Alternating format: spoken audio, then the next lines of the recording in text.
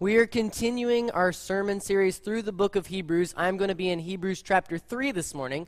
So if you guys have your Bibles and you want to turn that direction, I'm going to meet you there very quickly. If not, we do have it up on the screens, and so you can follow along that way as well. But Roger is titled the sermon series Encouragement for the Journey. And the reason why that he chose that for the title is because of Hebrews chapter 13, verse 22 says this: I appeal to you, brothers, bear with my word of exhortation, for I have written to you briefly. Like 13 brief chapters, right?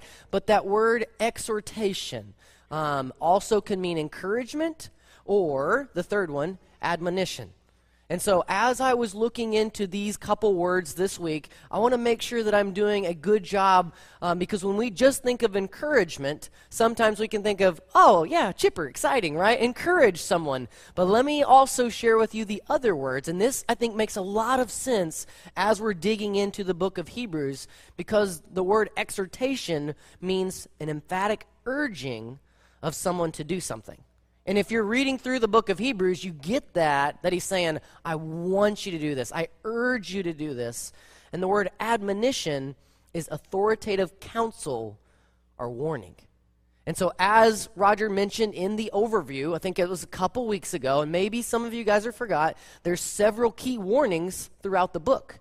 And in chapter 2, there was the warning against drifting.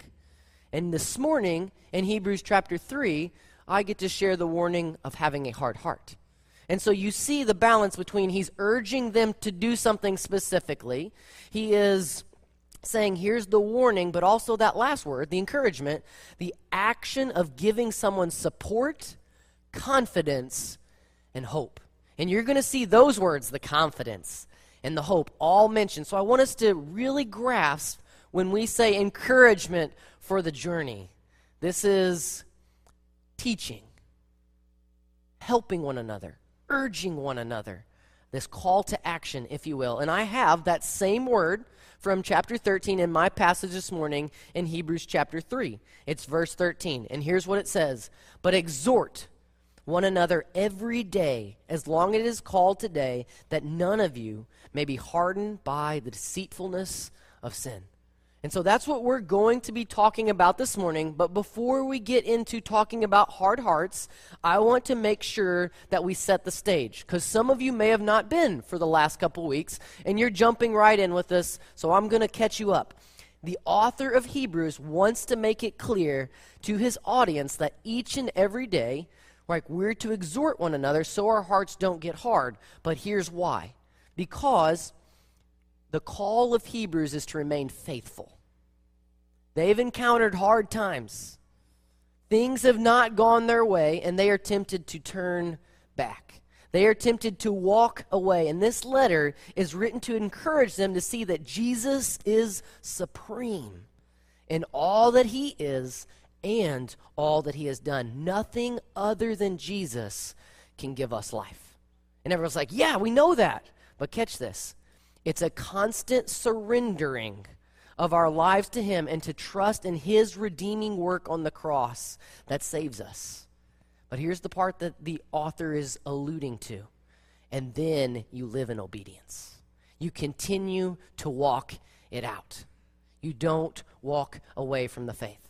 And so he's trying to present this argument to the audience in chapters 1 through 3, saying he's better than everything. And when we want to prove a point, what do we normally do? We have some bullet points, right? We have a list of things to help support our argument or what we're trying to help people understand. And so he said in chapter 1, he's better than the prophets. And everybody in this room goes, well, duh, yeah, we know that, right? The prophets only point. But remember, the Jewish audience, the prophets were the word of the Lord that spoke to them. They told of this coming Messiah. They were held in high esteem. But Christ, our Messiah, our Savior, he's better than the prophets. In chapter 2, Roger talked about this. He's better than the angels. And once again, to us, we're like, duh, we know that.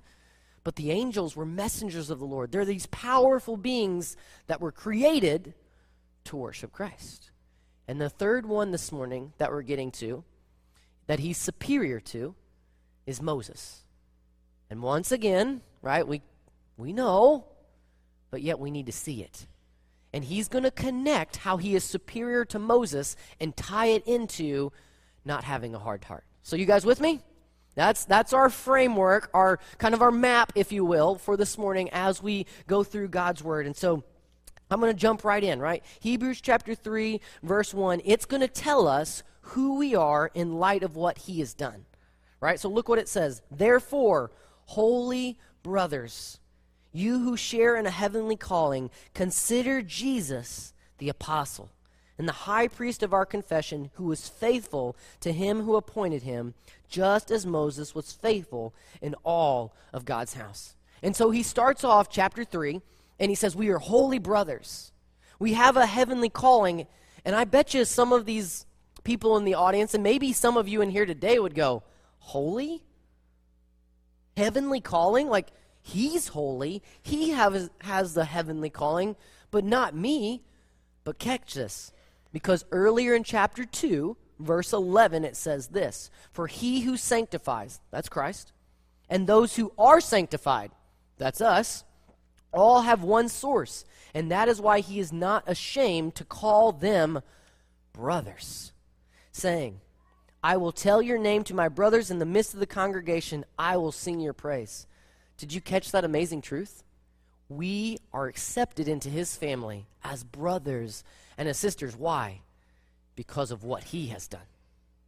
And so we get to partake in this. We get to share in this. And that's a verse that I'm going to be covering here in just a moment of chapter 3. But catch this. Who we are in him affects what we do, right? If I truly recognize him as the one who has changed me and completely given me new life, I'm going to act accordingly.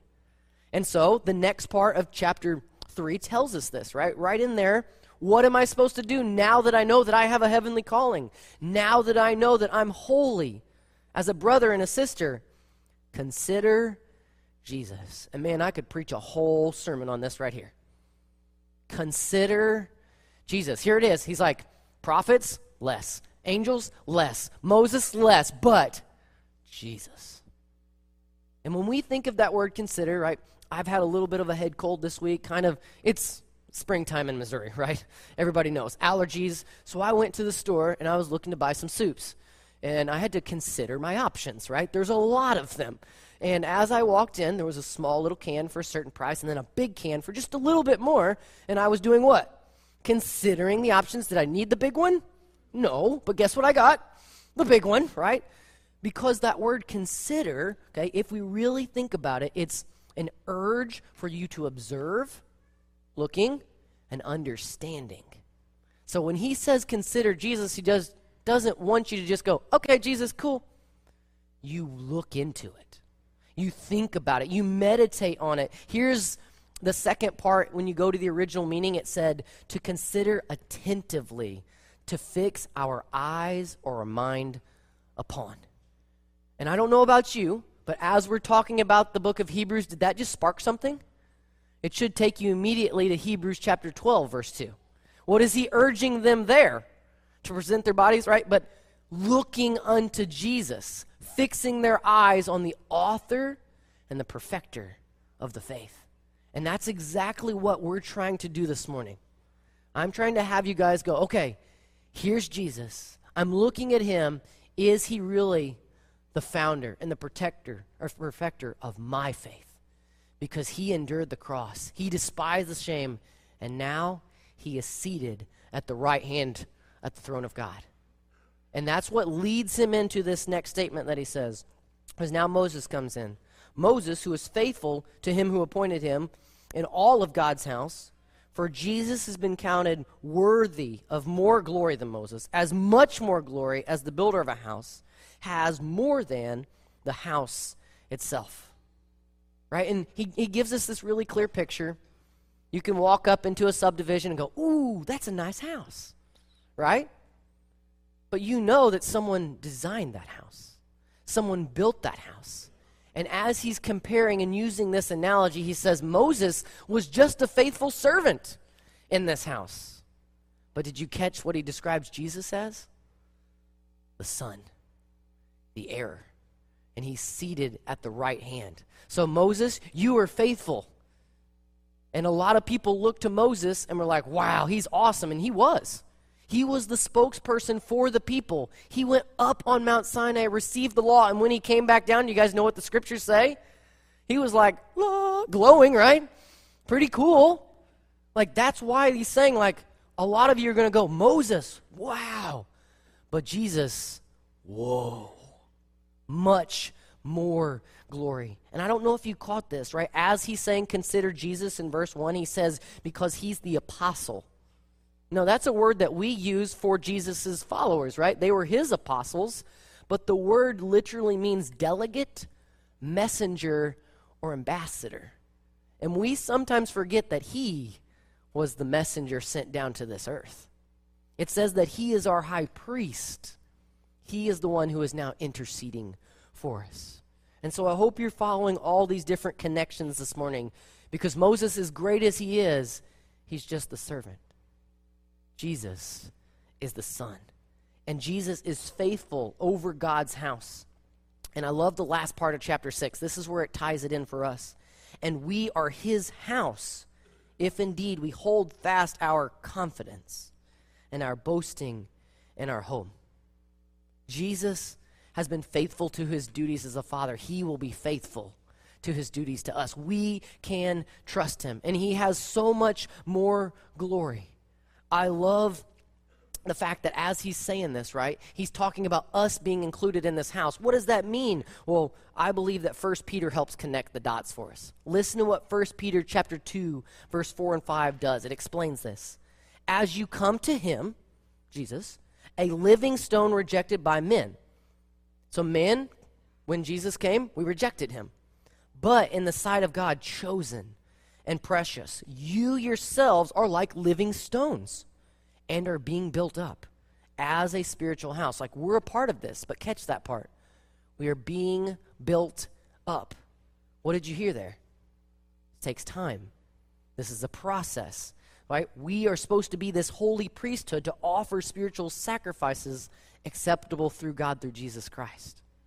And he is beginning this work in us, Philippians says in verse 1-6, and it says he will be able to what? Complete it.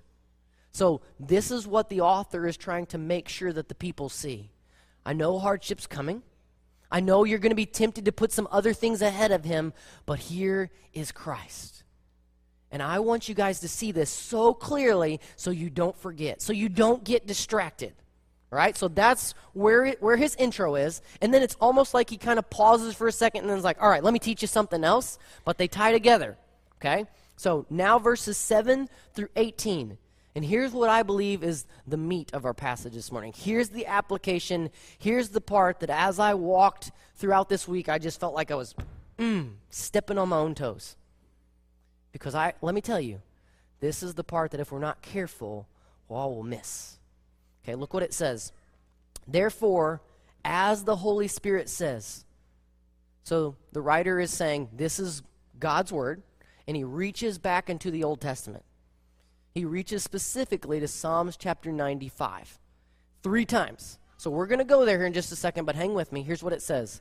Today, if you hear his voice, do not harden your hearts as in the rebellion, on the day of testing in the wilderness, where your fathers put me to the test and saw my works for 40 years. Now, if you're not super familiar with the Bible, that may be confusing to you, right? What rebellion are we talking about? Who put the Lord to the test? So you know what we do? We look to Scripture to explain Scripture. So his reference in Psalms 95, I'm going to read it, and hopefully you're connecting the dots. But if not, try to listen and see what rebellion he's describing. Here's Psalms 95, verse 7. For he is our God, and we are the people of his pasture and the sheep of his hand. Right? In Hebrews, he just got done explaining who we are in him. Now look what it says. Today, if you hear his voice, do not harden your hearts as at Meribah, as on the day at Massah in the wilderness, where your fathers put me to the test and put me to the proof, though they had seen my work. For 40 years, there's your context clue, I loathed that generation and said, they are a people who go astray in their hearts, and they have not known my ways. So does anybody know what rebellion we're talking about now? Have you connected the dots? I see a few head nodding. Right? This is God's people wandering in the wilderness, specifically in Numbers chapter 20, verses 2 through 13. And we don't have time to read all this, but I've got the verses up there. Right? Look what it says here. Now there was no water for the congregation. So remember, the whole part of Hebrews is when hardship comes. No water in a desert. Check, right? Hardship, grumbling, quarreling, and who do they go to? Moses. Now we're connecting some dots, right? There's Moses. He's great, but he's not Christ. So Moses goes to the Lord, right, on behalf of the people. Notice what it says. We're jumping down to verse 10. And Moses and Aaron gathered the assembly together before the rock and said to them, "Hear now, you rebels." Moses has a sense of humor. He calls out his people for their hard hearts, but here's the hard problem of life. You call someone out, and guess what? You'll see very quickly. You have the same thing. "Shall we bring water for you out of this rock?" So Moses lifted his hand and struck the rock with his staff twice, and water came out abundantly, and the congregation drank, and all of their livestock. And everybody's like, "Woohoo! Awesome!" But there's part of that story I didn't read. You guys remember it? The Lord told Moses to speak to the rock. And because he disobeyed, there's consequences. Look at verse 12. "And the Lord said to Moses and Aaron, because you did not believe." Circle that. Mark that one down. That's going to be key to as we develop chapter 3 this morning. Moses didn't trust. And let me tell you, Moses did a ton of things right, but here is his moment of his heart got calloused. His heart got hard. And here's what, maybe I'm reading into this, but I think this is what it's saying. He was around hard-hearted people, and they impacted him. Day after day, he heard the people grumble. He heard the people quarrel, and they kept saying, "Moses, why is the Lord not providing?" And even in his, "I'm going to them," Lord, like, he recognizes that rebellious attitude, right? And yet, what does he show? The same thing. His heart was hardened as well.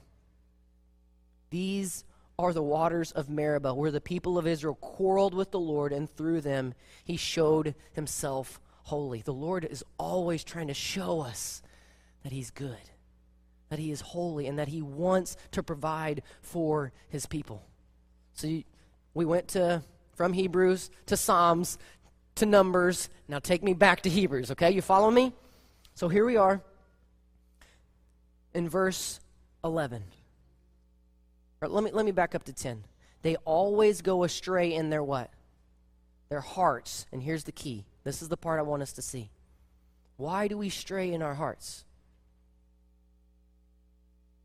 They have not known my ways. Did the people not know? They knew, but they weren't obedient to it. And I think that's a lot of the problem today. There's a lot of people who I want to be passionate about Jesus, but they don't know what he's commanded them to do. They are not spending time in his word. I love how one commentator said it this way: true commitment to Jesus is demonstrated over the long term, not just an initial burst. Right? The Lord requires us to be faithful. The Lord requires us to seek him day after day. And as we're getting into our text, the Lord is urging us to exhort one another daily. Don't turn back. Hold fast. Jesus is enough. What incredible benefits we have in him. And yet, we're quick to grumble. We're quick to complain. We doubt his provision. We don't see his hand moving mightily in our lives. And this is something that happens repeatedly throughout Scripture. And it's easy for us to look and go, children of Israel, right? Shame on you guys. Are we any different from them? Absolutely not. And I've been talking with my students about this on Wednesday night. We've been preaching through the book of Nehemiah, and they had to rebuild the broken down walls because of God's judgment. They had not done what he had told them. They'd been sent off in exile, and then this beautiful thing happens. They rebuild the walls, and then in chapters 8 and 9, they start confessing their sin. They start looking around and going, this could happen again. if we don't get right. We've got to make sure, and this was my illustration, and I'm sharing it this morning, because sin is sneaky. Sin is deceitful. Sin is something that causes our hearts to grow hard without us really even noticing it. I equate this to the dirty dish pile, to the laundry pile. These are the things that when you get up in the morning and you make your breakfast and you're like, okay, I don't have time for that, right? We got to get out the door, get the kids to school, go to work. So where do you put the dishes? In the sink. One meal, not a big deal, right? Lunch comes along. More dishes, a little bit higher. And we can look at it and go, you know what? We can get it when? Later. Dinner time rolls around. All the family's home. You've got a pile of dishes now. This is not a perfect illustration, by the way, okay? And if there's dishes in your sink this morning, I'm not saying you're walking in sin, all right? Hear me. But here's what I am saying. It piles up. It goes unnoticed, and we become comfortable with it in our lives. We're okay with seeing the sin. We push it off to the downstairs. We hide it in a corner. That's what we do with sin. But watch what verse 12 says. Take care, brothers, lest there be any of you an evil and unbelieving. See that part there? How does he equate this unbelieving to? An evil heart, leading you to fall away from the living God. He's like, here's the reason why it's so important. Your heart becomes calloused. You drift. You go your own way. And you have no clue how far you've gotten before finally sin reveals itself and the consequences hit and you go, what have I done? Sin takes you further than you want to go. Sin keeps you longer than you want to stay, and sin causes you to pay way more than you ever wanted to pay. That's the consequences that he's talking about here. And as I'm up here this morning, I'm going, this is a serious warning. We do not need to have hard and callous hearts. And notice what it says in verse 13. So what do? We exhort one another. Every day, as long as it's called today, we think, oh, I've got time. No. Deal with it now. And I know what some of us are thinking. It's easy to see sin in other people's lives. Yes. It's hard to see in our own. This is not me saying, hey, everybody go out and start pointing out sin. No. But as you live life with people, as you feel the Holy Spirit working in your life, when you see a brother who's stumbling in sin, what are you to do? To go to him in love. Hear me. Our prayer for this morning should be, Lord, send someone to reveal to me first. We're not praying that we get to be sent out, but that God would send someone to exhort us, because sin so easily deceives us. Look what verse 14 says. For we have come to share in Christ. Other versions say we are partakers of Christ. Like, here's how you avoid sin. Here's how your heart becomes soft again. You partake in Christ if indeed we hold our original confidence firm till the end. Once again, here it is. Today, if you hear his voice, do not harden your hearts as in the rebellion. He has proven faithful. He is true. We can go to him, and he's the one who reveals what's really going on in our hearts and our lives. Here's a quote that I read this week that I can't get out of my head. And you guys have to hear it, right? You have to listen. Unbelief is not the inability to understand. Because I think we understand sometimes what we're doing. But it's the unwillingness to trust. Is it really that simple, Brett? Yeah. But yet, so hard. Because we're prone to think that we're not that bad. We're prone to think that my sin is not that big of a deal. We're prone to think that I've got time to deal with this. Or we close off and don't let anyone else around it see what's really going on. Here's my encouragement for us this morning. We need to be vulnerable. We need to have people in our lives to help us stay out of this hard-heartedness, to help us stay away from sin. We need our brothers and sisters to walk alongside us and go, here's what I see. Let me help you. Let me walk with you. Because here's what I know to be true. If you're walking all by yourself, guess what you're probably setting yourself up for? Failure. You're setting yourself up to become callous and hard because you'll drift. That's life. And so my encouragement for us this morning, listen to what Proverbs 28:14, right? Proverbs is full of all this wisdom literature. Blessed is the one who fears the Lord always, but whoever hardens his heart will fall into calamity. Another version says trouble. How do we avoid trouble? Back to the fear of the Lord. Considering what Jesus has done, who he is. If you don't want a hard heart, don't go about it as I've got to make myself be better. Wrong. You look to him and you follow hard after him. You see what his word says to do and you do it. When people look at you and go, why are you doing that? Because that's what God says for me to do.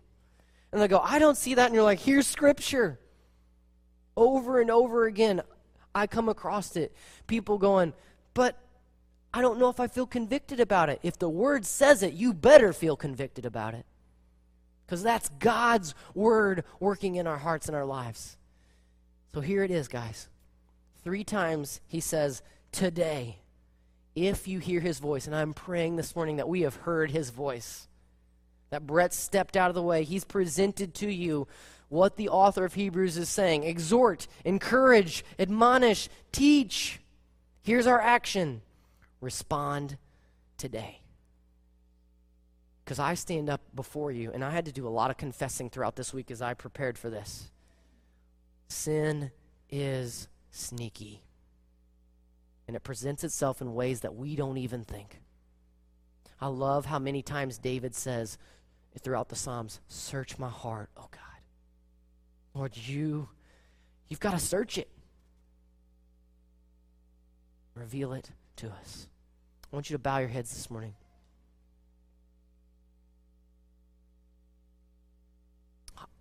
As I look at Hebrews, there's so many things that connect. Because in Hebrews chapter 10, if you just go a few chapters, verse 24 and 25 says this, and just listen to this as your eyes are closed. Let us consider, there's that word again, how to stir up one another to love and good works. Not neglecting to meet together as the habit of some, but encouraging one another, and all the more as you see the day drawing near. The day is drawing near. We are gathered together this morning, and here is our time of encouragement. Here is our time to consider how to spur one another on. But first, I want to ask you to do business in your own heart. Father, is there any sin in my life that's unconfessed? Father, is there anything in my life that I've become hard-hearted to? I'm just calloused. And if the seed fell on it right now, it wouldn't grow. It hasn't been tilled up. Maybe you're here today and you're new to this church thing, or maybe you've been here for 50 years and you've said, I don't really know if I've really surrendered. Like, if I'm being honest, my heart is hard. Scripture says that he will take our heart of stone and he will give us a heart of flesh. He will breathe his life inside of us and he will write his word on our hearts. That is the promise of the new covenant. And you can enter into an agreement with him this morning by saying, Lord, I surrender to you. Now confess. Romans 10:9, if we confess with our mouth, he is faithful and just to forgive us of our sins. That's your confession this morning. And if you need to come to pray or to share that, we have people here at the front. This altar is open. We want to give you time to process what God is speaking to you this morning. So if you need to move, move. If God's doing business right there, act upon it. Maybe someone says, I need to be obedient to baptism. As I've been reading God's word, I've never fully taking that step of obedience and declaring to the world, I'm his. It's a beautiful picture of his death, his burial, and his resurrection. Or maybe this morning you're saying, I've kind of been on the outsides of this church. I've not really got plugged in. I need to be all in. I want to join this church as a member. And maybe you are a member and you're still on the outside and not plugged into a small group. And there's no one really to speak into your life this morning. Pray about where you can plug in. Or you can have brothers and sisters helping you walk holy and pleasing before the Lord. The choice is yours this morning. And I know there's some people who are live streaming right now and you're saying, well, I'm not in that building, but I feel this. Reach out to us. Email us. Text us. We want to know what God's doing in your heart, what he's doing in your life. Because I believe, as Hebrews says, his word is powerful. It's active. It's sharper than any two-edged sword, and it pierces us this morning. So how will we respond to his word? Act today. Let's all stand together. We have just a moment of invitation.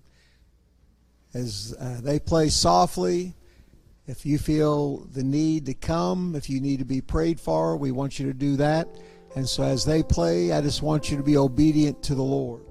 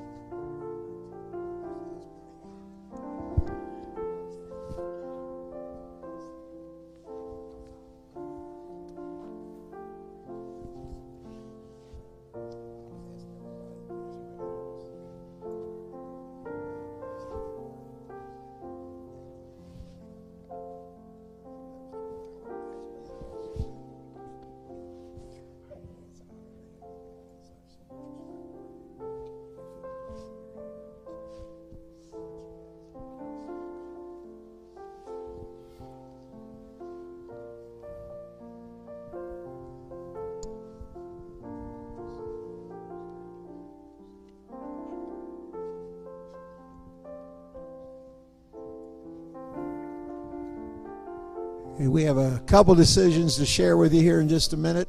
On your way out today, if we could have that last slide, we're going to take $1 offering today. There's a young man. His name is Josh.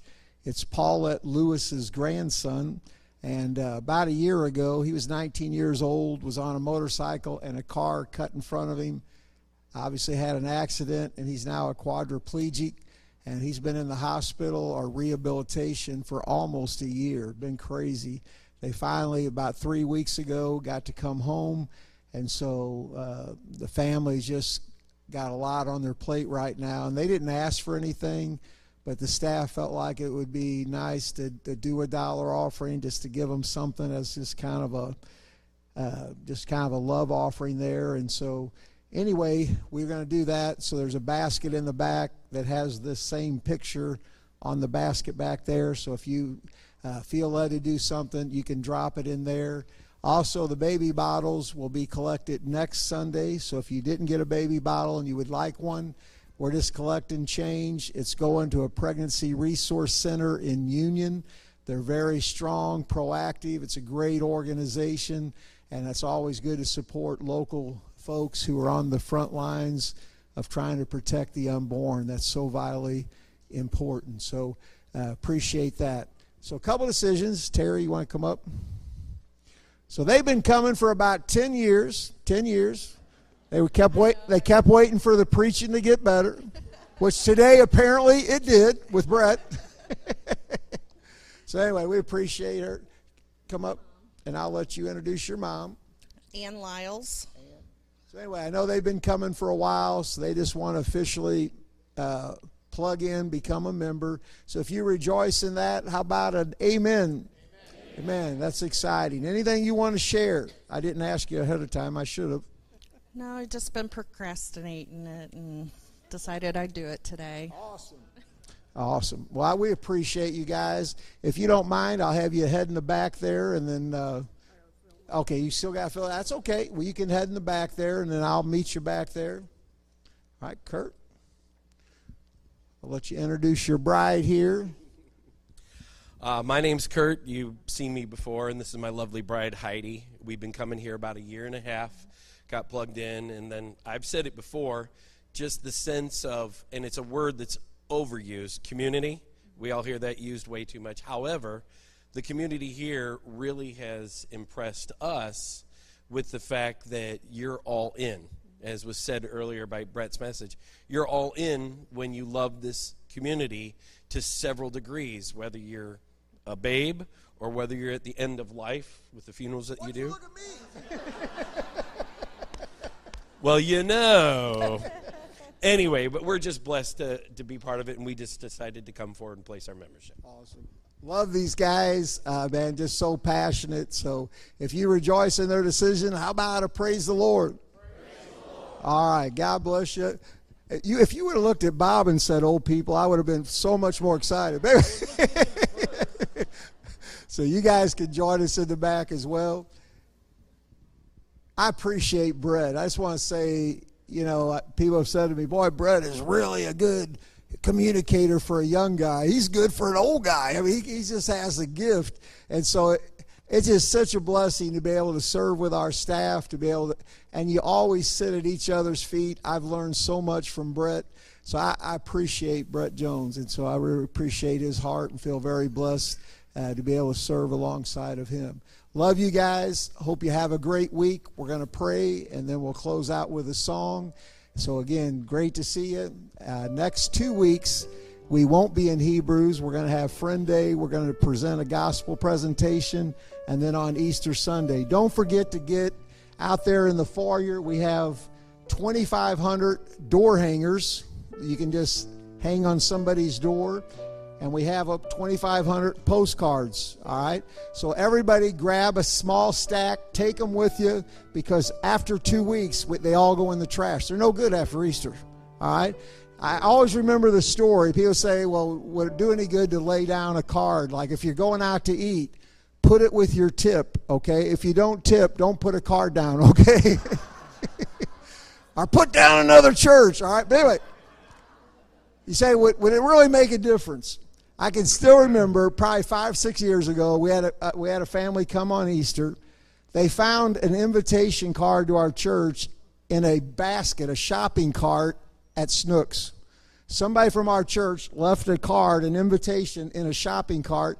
They found it, and they came to church. So you never know. And so I said, well, is it worth them just coming once a year?